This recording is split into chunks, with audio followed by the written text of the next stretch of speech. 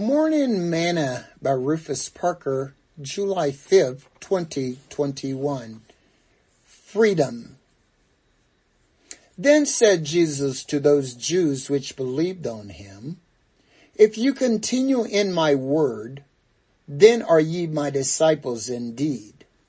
And you shall know the truth, and the truth shall make you free. They answered him, We be Abraham's seed, and were never in bondage to any man. How sayest thou, you shall be made free? Jesus answered them, Verily, verily, I say unto you, whosoever commits sin is the servant of sin. And the servant abide not in the house forever, but the Son abideth ever. If the Son therefore shall make you free, ye shall be freed indeed. John chapter 8, verses 31 through verse 36. Today's morsel.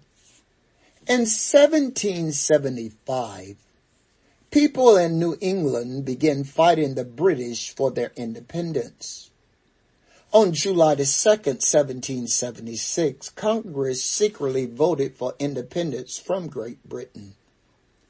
2 days later, on July 4th, 1776, the final word of the Declaration of Independence was approved and the document was published. Yesterday, July 4th, was Independence Day. No, freedom is not free.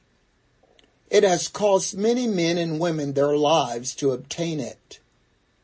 That is why we should never think that it is right. Freedom is a gift given to others who sacrificed themselves so that we might have it.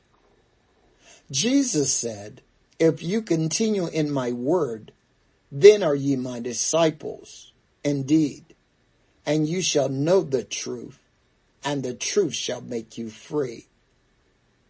True liberty can only come from Jesus. If we desire to be free and have freedom, then we must not just be hearers of his word, but we must be doers of his word. Sing this song with me today.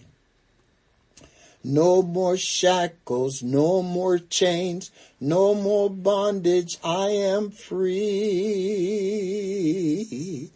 I am free to run. I am free to run. I am free to dance. I am free to dance. I am free to live for you. I am free to live for you.